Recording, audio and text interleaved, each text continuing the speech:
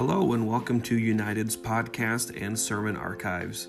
If you would like to learn more about our church, please go online to our website at fergusunited.org or follow us on our Facebook page.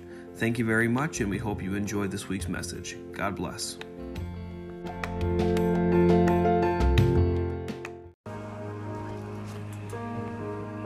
So we have spent the entire month walking through a message series, talking about Christian essentials, things that are essential to the Christian lifestyle.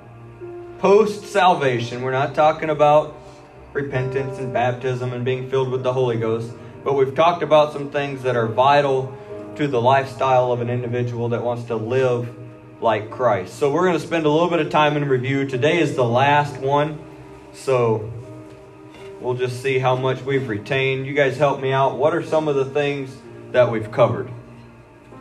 The Word of God. The Word of God. That was the very first one.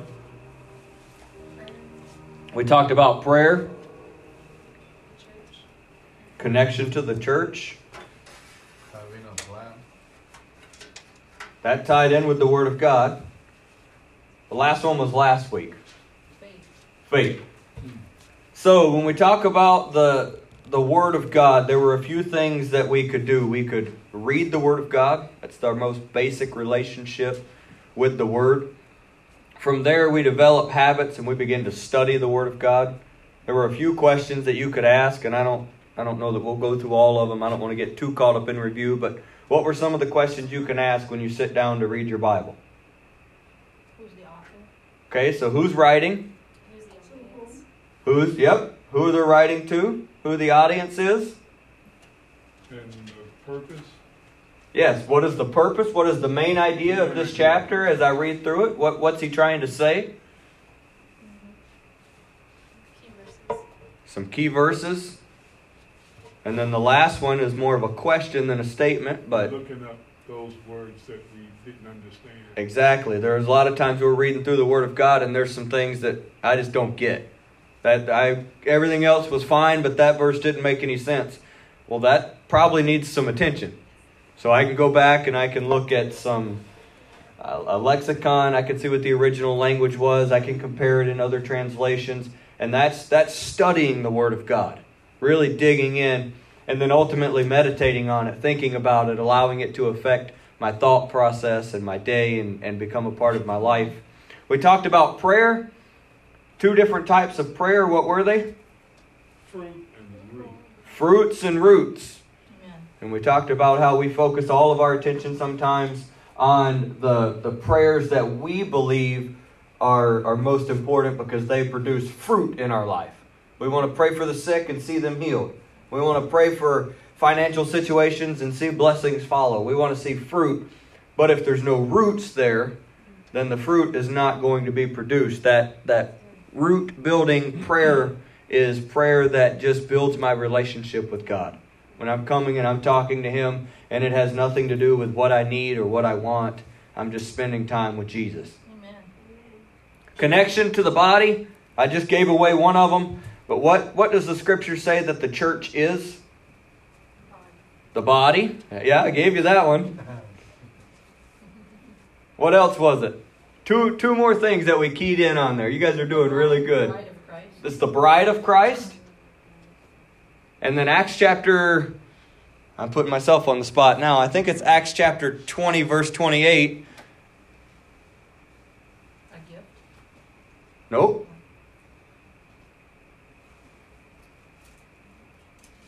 See, you're on your way. Let's see if I got the reference right.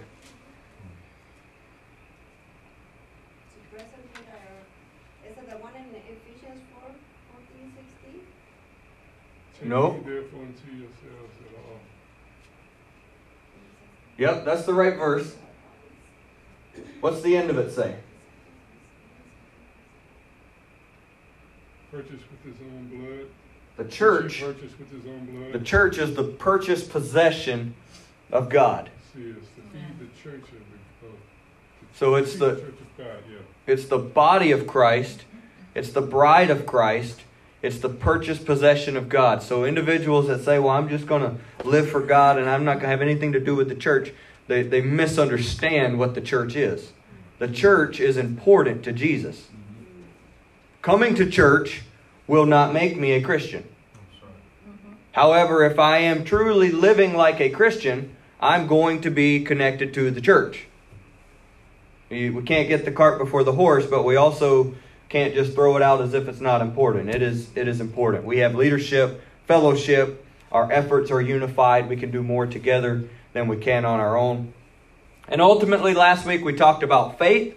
Faith is essential to the life of a believer. Faith has to be more than a mental adoption. It has to do two other things. What were they? What's that? Mental assent. Well, it has to be more than a mental adoption.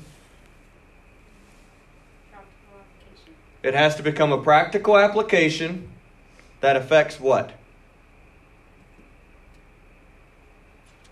My actions. Faith is not just a mental adoption of what God's Word says.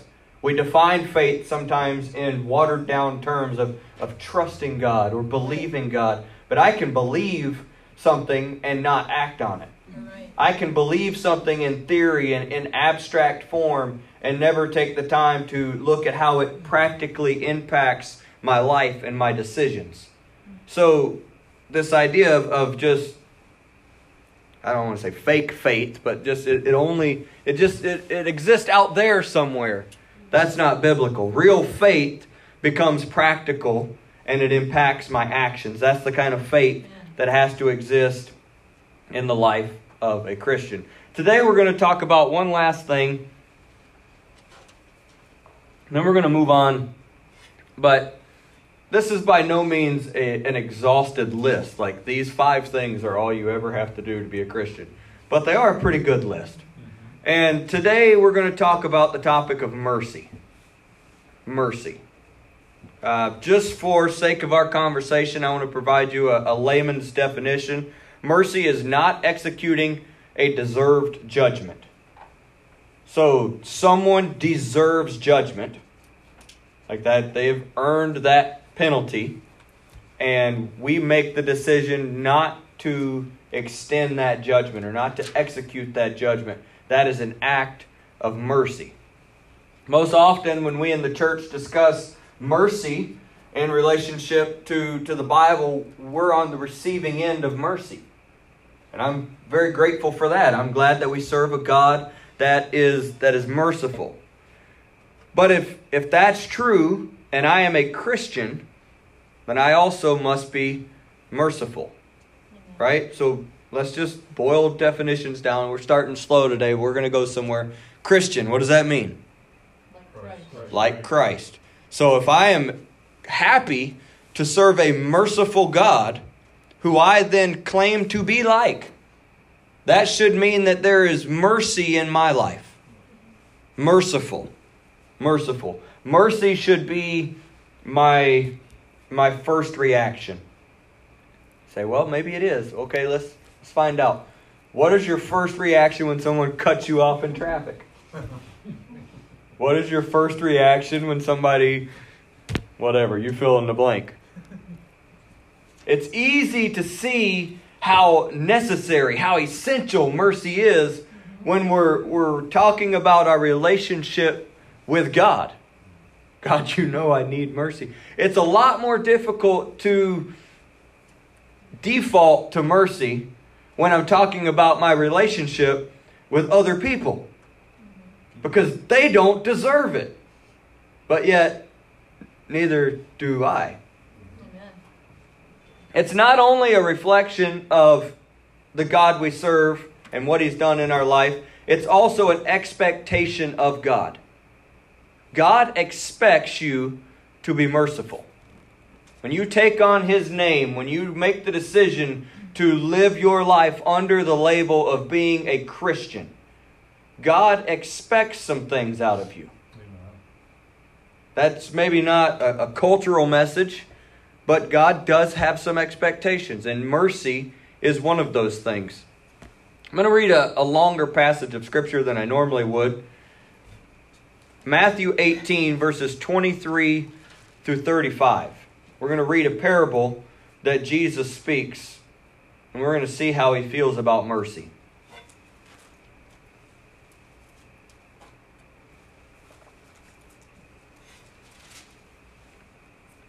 Matthew chapter number 18, starting at verse 23.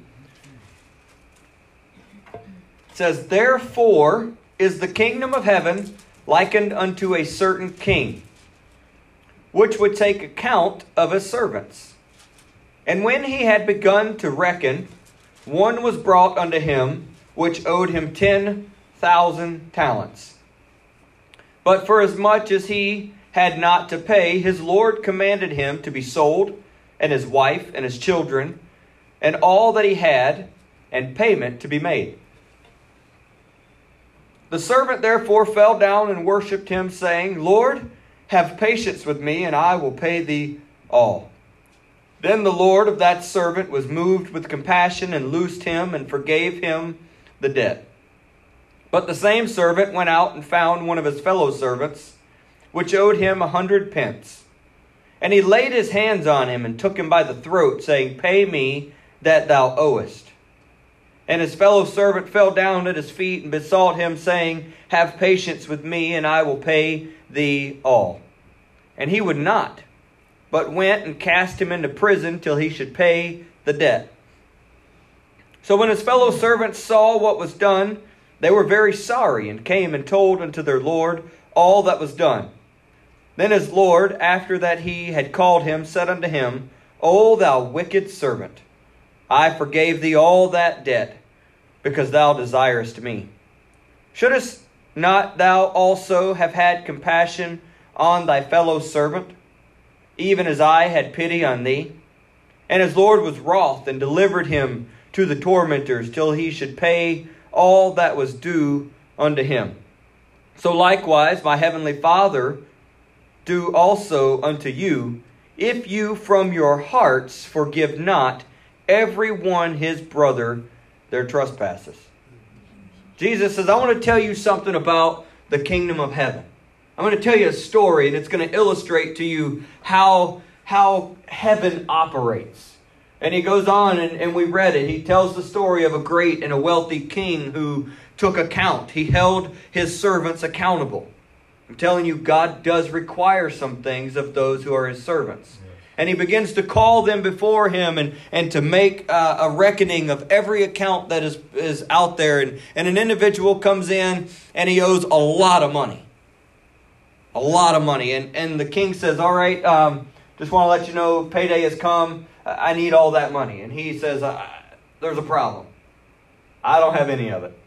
And he says, well, okay, then don't worry. I've got a solution. What we're going to do is I'm going to sell you. I'm going to sell your wife. I'm going to sell your kids. I'm going to sell all your stuff. And then I'm going to get my money. And the guy does what we did, or what we would do, and he falls on his knees, and he starts to say, man, just give me a break. I'll do anything. Just give me a little bit of time. I'll go out. I'll find a way. I'll make all the money out. Just whatever it is. And he starts to just compel this Lord of his, this king, to have mercy on him. And it's interesting in the story. Remember, Jesus is telling us how the kingdom of God operates. And the king in the story does not say, all right, you know what I'm going to do? I'm going to give you 6 more months. That's what I'm going to do. I'll tell you what I'll do. I'm going to set up a payment plan, and you can start to make payment. The king in his wisdom recognized that the individual before him did not have the ability to ever pay back this debt. The debt was so great, he could work for the rest of his life. He could sell everything he owned. He was never going to be able to pay the king back. And so the king doesn't say, I'll give you a break. I'm going to reduce the amount. He just said, you know what? I'm going to forgive you of this entire debt. You don't owe me a dime. And I can only imagine the guy walked out with the biggest smile on his face, man. He was happy. He was excited about it. He just was relieved of this debt that he couldn't pay. You imagine the stress that would be lifted off your shoulders? It doesn't even begin to compare, but it would be like the bank calling you this afternoon and saying, you know, we've been looking at some things, and just forget about your mortgage. You know, no big deal. We'd be, oh, yes. We're so happy. That doesn't happen. But in the kingdom of God, it does. And so he walks out of there. I have to think that he was a happy individual at the time. And he's making his way home and he's whistling. And he says, I know you. You owe me a couple bucks. And the Bible tells us, it paints a picture. He grabs the dude by the neck and demands, you're going to give me my money. Now, how do you go from walking home whistling, you've just had your entire life given back to you, that you've got this guy in the alleyway by his neck for a couple of dollars? And the guy does the same thing he did. I don't have it, man. Just give me a little bit of time. Just. It's like he should have seen what was taking place here. There wasn't a large amount of time that had gone by. He hadn't forgotten about how much he had been forgiven. He just makes a decision to say, no, man, I'm not doing that. Matter of fact, you can come with me right now. You're going to prison. And you're going to stay there until you find a way to pay me. Now, I don't understand quite how the prison worked at the time, because how do you stay there until you find a way to pay them back? There must have been some kind of work release program or something, but you're going to be here until you pay me. And it caught the attention. There's so many things in this parable. You got to understand. It caught the attention of the people on the outside. And everybody on the outside said, that's not right. And what did they do? They went back and they started talking to this king again, saying, hey, you remember that? You remember that one guy, right? The one that had no way to pay, and you extended such mercy to him. You're not going to believe what this cat did when he left here.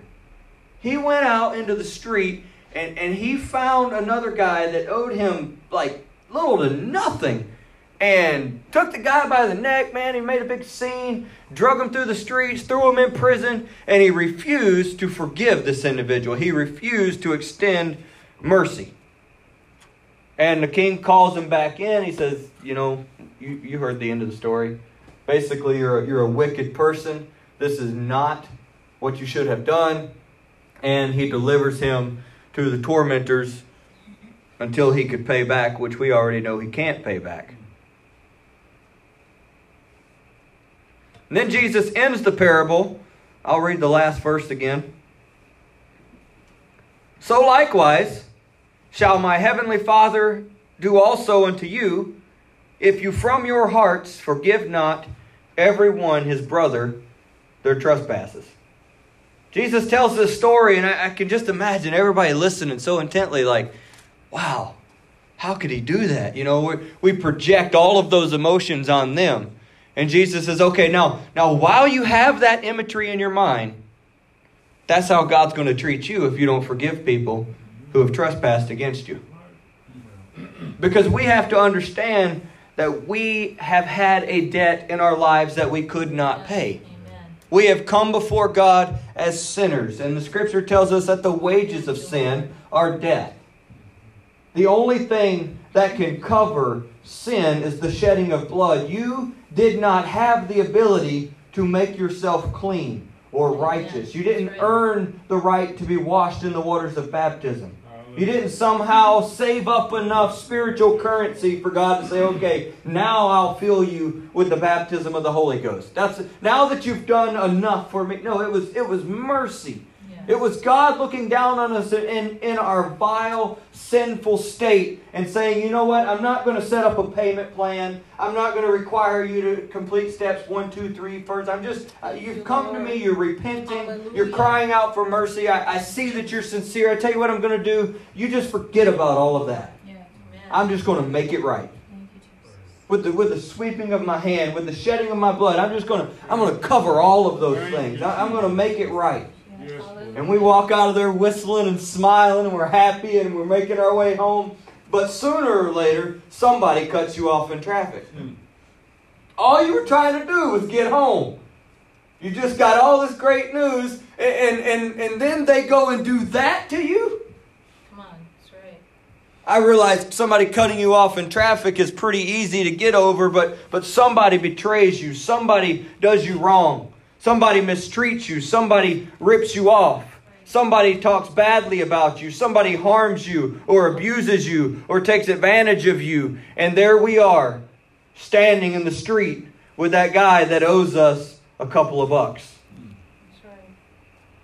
And we're looking them in the eyes. And it just that quickly, we can distance ourselves from what had just happened in our own lives, from the mercy that we had just received. And all we can think about is, you owe me. You did me wrong. You hurt me. That's right. You deserve judgment. You're not worthy of mercy. And we get so angry and we get so embittered and we're so hurt and there's wounds in our spirit. And so we hold on to mercy in a clenched hand and we say, no. No, you follow me. You're going to pay for what you did. I want to make sure people know how horrible you are. I want to spread that story. I'm going to get you back. I'm going to find revenge. I'm not releasing mercy. I'm just not going to do it. Jesus says if we respond this way, then we will be just like this individual when we one day stand before God again. And He looks down on us and says, you wicked servant. I've done so much for you. I released you of so much debt. And you weren't willing to do the same for somebody who did far less to you. When we really put it in perspective, we have to understand that we have wronged God in such a greater capacity than any person could ever wrong us. Come on. We don't measure it out like that because that's not what we think of right away. Mm-hmm. We want to know, how can I make this right for me? They really are wrong. That's the hard thing about mercy. Is it's not like accepting an apology. They really deserve it. They really do owe you. You're justified in your anger. You're justified in your desire for revenge, and yet you have to say, it's all right. Amen. Now, I don't believe we're called, just a quick caveat, I don't believe we're called to be foolish. If there's an individual that has mistreated you, they've wounded you, they've maybe abused you, mercy does not require you to put yourself in a position to have it happen again. Mercy just says, I'm not trying to hold you responsible for when it did happen. I'm not going to put myself back in that situation. I want what's best for you. You don't owe me anything, but I'm not going to be foolish. Because mercy is not contingent upon their repentance. Not in our case. We're just called to forgive. God calls us to repent, and then He calls us to forgive. So even if they don't come and say, you know what, I was wrong. It's a lot easier to extend mercy if somebody does that. If somebody comes and says, that was stupid, I shouldn't have done that. It's not necessarily easy, but it's easier to say, all right, you know what, we'll just let it go. Sometimes they never do that. Sometimes they would do it again if they had the opportunity. Sometimes they're happy about it. And yet God says, forgive them. It's more than a suggestion. I'm going to read from the book of Matthew, chapter number 6. I'm going to read verses 12 and 13. And then we'll go and read verses 14 and 15. Matthew chapter 6 and verse 12 says, and forgive us our debts as we forgive our debtors. And lead us not into temptation, but deliver us from evil. For thine is the kingdom and the power and the glory forever. Amen. This is the latter part of a response that Jesus has to the disciples' request for Him to teach them how to pray. Teach us how to pray. And He lays out what we call the Lord's Prayer. It's not a prayer to be uttered and memorized and just repeated, but it's a template. It's a pattern for prayer. And in that pattern of prayer, He includes the line in verse 12, forgive us our debts as we forgive our debtors. That means in the same fashion that I relinquish forgiveness, God, I'm asking that you would do the same in my life. Thank you, Jesus. Forgive us our debts as we forgive our debtors. He moves on to some other important parts of the prayer, and he concludes with amen. Not that prayer is over, now that the prayer is over, he immediately goes back to reiterate verse 12. He finishes the template, he finishes the lesson on prayer, and then he goes, the very next verse 14, he goes right back and begins to talk about what he just taught them in verse 12. For if you forgive men their trespasses, your heavenly Father will also forgive you. But if you forgive not men their trespasses, neither will your Father forgive your trespasses. He goes through the prayer. Okay, you want me to teach you how to pray? All right, gather around, guys. Our Father, which art in heaven, hallowed be. And he teaches them all about prayer. And in there, in the middle of that, toward the end there's that line that says, just forgive us as we forgive our debtors. And it sounds so quaint and so easy and so nice. And it's just a lovely little phrase. And he wraps up the prayer and he goes, okay, let's go back. Because there's something that I just taught you that you have to grab a hold of. It's not just a suggestion. It's not just a pretty little flowery thing to say in your prayer. This is how the kingdom of God operates. If you forgive the people that wrong you, God will forgive you. Amen. If you don't, God's not going to extend mercy in your case. We don't think of God like that.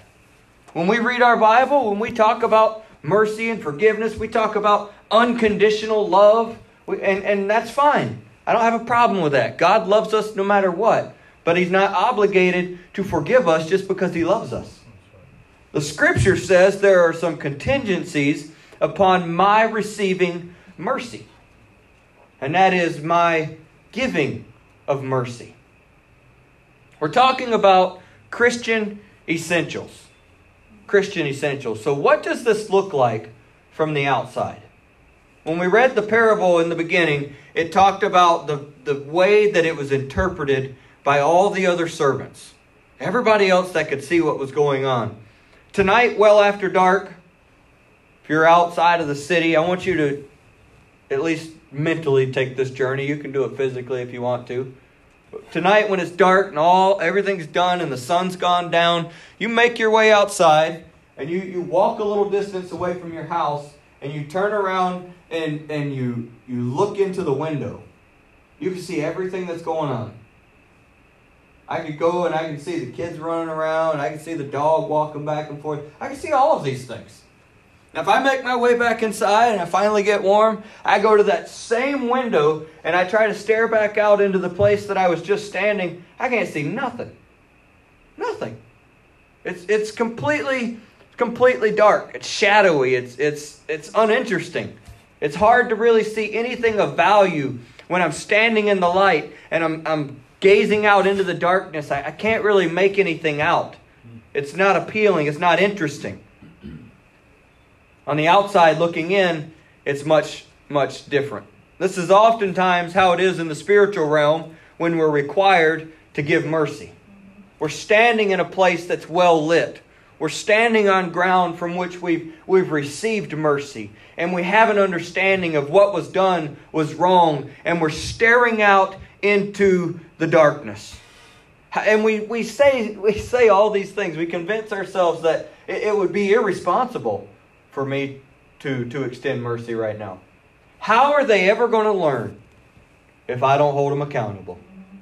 As if it somehow has become my responsibility to teach them. And we justify it. We make it sound good. They hurt me. They deserve this. If they're in the darkness of the world as a lost soul, looking with a view far different than our own. They're the ones standing outside of the light, looking back into the lives of those who say, I'm like Jesus. I'm so much like Jesus. I'm a Christian. I even got like a fish thing on my car. And right? We broadcast to the world that we're Christians. Oh, Lord. We're Christians. We're like Jesus. And they're standing over there in the shadows looking into the window going, okay, what's Jesus going to do then? What's really going on in there? This idea of being Christian, it's just so common. It's what we talk about. You see, but a lost world can't help but see Christ when Christians extend mercy. With it being so common to us, I want to ask you a question. How many times do you think the term Christian is used in Scripture?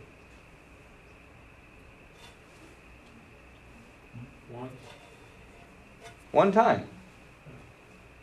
The word Christian is in the Bible one time. You say, man, we've been talking about it for a month and it's only in the Bible one time.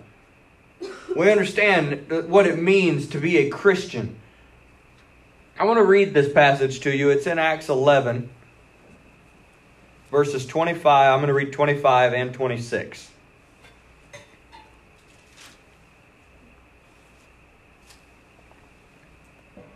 Paul, the great persecutor of the church, has been impacted by Jesus. He's now Paul. He was Saul before this. And he's in a place and he's waiting for the one that Jesus told him was going to come and get him. Now, everyone in the church knows Saul as a treacherous individual. When Saul shows up at church, people go to jail. When Saul shows up at church, people get beat in the streets and they get maimed and at some point even murdered. It's a bad day for Christians when Saul shows up at church. And Barnabas is going about his business, having revival. And God says, guess what, Barnabas? I got a job for you. All right, Lord, I'll do anything for you. Sorry, I want you to go to this city over here, and there's a guy waiting for you. His name's Saul. He's like, oh, I know a guy named Saul. I'm sure that's not who you're talking about. No, that's exactly who I'm talking about. Okay. Thank you, Jesus. You know what? I forgot. I got some stuff going on that day. I don't think I can do that. But he does. And so we're going to read Acts 11, 25 and 26. It says, Then departed Barnabas to Tarshish for to seek Saul. And when he had found him, he brought him unto Antioch, the church at Antioch. And it came to pass that a whole year they assembled themselves with the church and taught much people.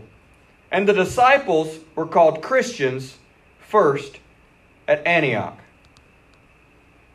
It's in the inception of this label as Christian.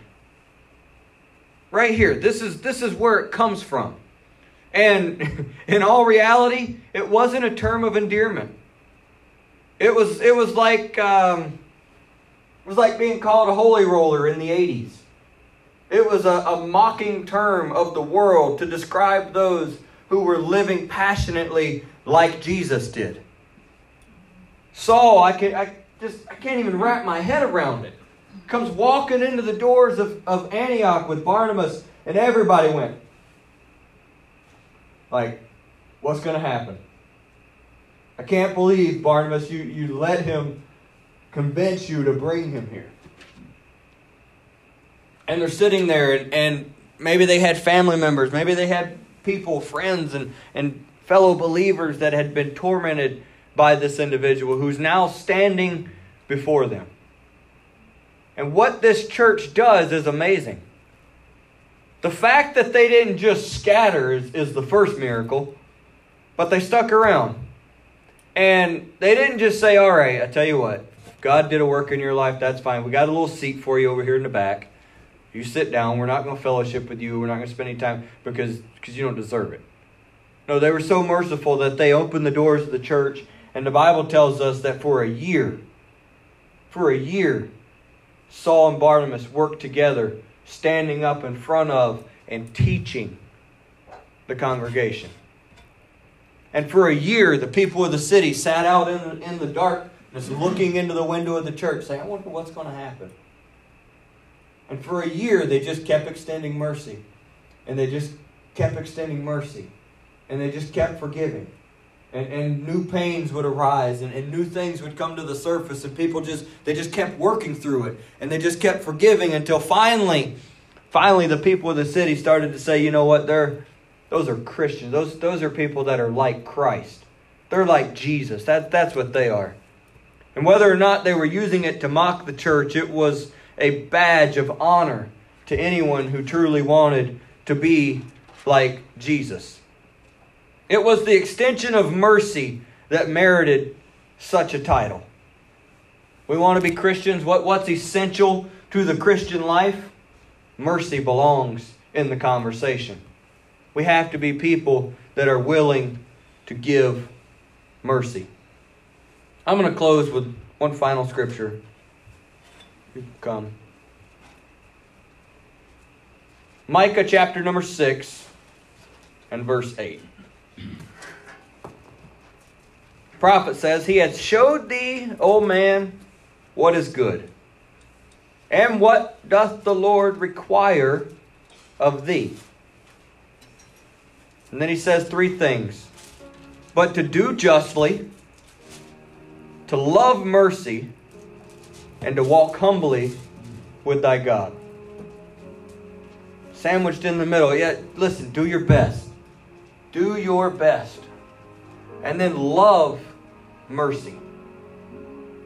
Love mercy. That means I have to begin to embrace the opportunity to release somebody of what they deserve.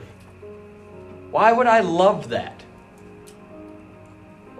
Why would I even like that? Because every single time I do, it's an opportunity for a lost world to see through the windows of the church. Say, that's what Jesus is like. That's a lot like what Jesus is like. May we reach a point that we're not just willing to give mercy, but that we love it. I've read that scripture so many times, and I always interpret it the same way. Do justly, love mercy. I'm going to love the mercy that comes my way. And that's an easy conversation to have. We all love that mercy. But I don't want to just be willing to somehow kind of let go of a little bit of mercy. I want to love mercy when it's required of me. May we see each offense as an opportunity to show Jesus to a lost world. May we reach a point where we're labeled as Christians, not by the fish on our car, but by the words of the people in our community. That's what's so cool about me about that label is it's not like they got together and said, what are we going to call ourselves? Let's go with... No, this wasn't their idea. This is what lost humanity said about those who were willing to give mercy. And ultimately, may we, as a result, have access to the mercy that we so desperately need ourselves. With an understanding, forgive us our debts as we forgive our debtors. God, why do I feel like I keep coming back up against this same struggle, this same thing? I keep dealing with this condemnation from the same thing that I've been trying to repent of. Well, is there some mercy you haven't let go of? You know what, Lord, your word says there's no condemnation to them which are in Christ Jesus. And I've repented of this, but I just can't seem to get past it mentally. It just keeps stirring around in my spirit. Maybe it's because God can't relinquish the mercy you need because you're harboring some bitterness somewhere in your soul. I'm digging deep at the end of this message because we've got a way as human beings of just repressing things down so far that we don't even know why we're angry anymore. But there's something there that it just won't let me go. Every time I think about it, I get mad all over again. My mind starts to wander down the trail of what it would be like if I just had the opportunity. If I could just do it again, I would say this and I would act that way and I'd get them back, boy. No. You got to let go. You got to give mercy. You may never have the opportunity to talk to these individuals. But you can, within your own spirit, make the determination, if I ever run into them again, they don't owe me a thing. I'm letting it go. Thank you. That all their debts are covered. They don't owe me nothing. Mercy. Search yourself today. Let's take some time and pray. God, if there's anything that we've pressed down, if maybe it's not even in my mind anymore, it's just become subconscious. I've held on to it for so long.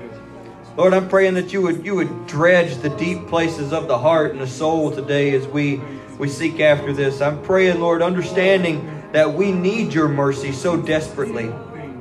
We need it so desperately. And if the enemy can't convince us to live a life of repentance, if he can't convince us to forsake repentance, he can plant seeds of bitterness that will hold your mercy at bay. God, I'm praying that you would help us to be a people that are willing to forgive quickly, not to harbor hard feelings and resentment. I'm not praying this prayer to justify the actions of those that have wronged the people of this church or those that might hear this message. But God, I don't want it to stand in the way of them being on the right end of your mercy. We need it, God. We need it with everything in us. We have a debt that we cannot pay. Every hurt, every pain, every scar right now, I pray, Lord, that you would just minister in a way that only you can. That you would do the things, God, that only you can do. You know the secret places of the mind that we don't talk to anybody else about. The wounds that take place way, way, way back in our story that we've just held on to privately. Even right now, Lord, in the basement of a building in the middle of Fergus Falls, there can be prayers prayed that release people of the consequences they deserve. Mercy can be given right now, Jesus. Help us get to that point. Even with an understanding of what it is, even with a mental knowledge of what's required, it's hard because it involves my emotions. Help us, God, to do those hard things today, to pray those hard prayers, to get to a place where we can let it go. We can let it go. Whether they ask for it or not, we can let it go.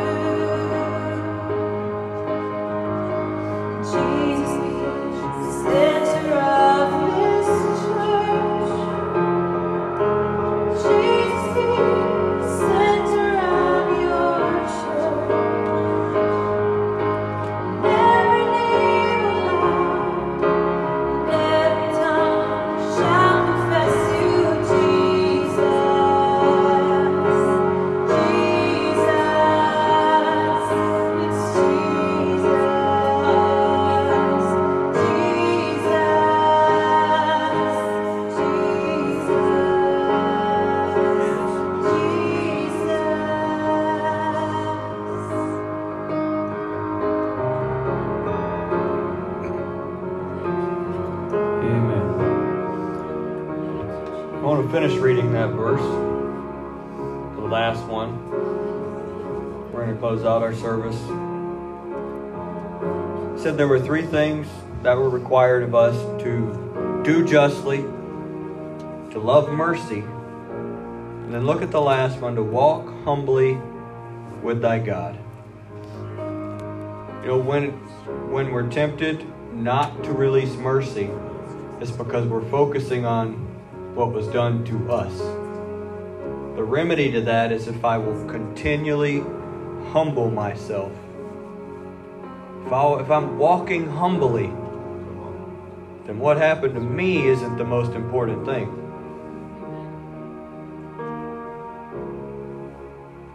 Jesus, we thank you so much for what it is that you've done for us. Price so great, I know I could never pay it. Help me to be careful how I speak about people. Help me to be careful about how I act toward people. But I want to be mindful of these things. I don't want to say or do things that are meant or motivated by opportunities to create my own sense of justice. I want us to be a church, Lord, that's willing to give mercy. I pray for every person under the sound of my voice that you would help us to make these decisions. Ultimately, Lord, we want to live our lives in such a way that the communities we're a part of look in and they see you. And if we've got to carry a few scars to reach the souls around us, then so be it, because that's exactly what you did for us. And I want to be like Jesus in every way, shape, and form. I thank you so much for it, Lord. Thank you for counting us worthy to build your reputation in the areas that we live. We're grateful. We pray today for help. We ask it in Jesus' name. Amen. Lord bless you. Thank you for listening to our podcast this week. We hope you enjoyed this message. Remember, if you'd like to find out more information about our church or to contact us, please go online to fergusunited.org. And also don't forget to subscribe to our podcast on your favorite podcast app. That way you will be automatically notified of our new episodes. Thank you very much, and we hope you have a great week. God bless you.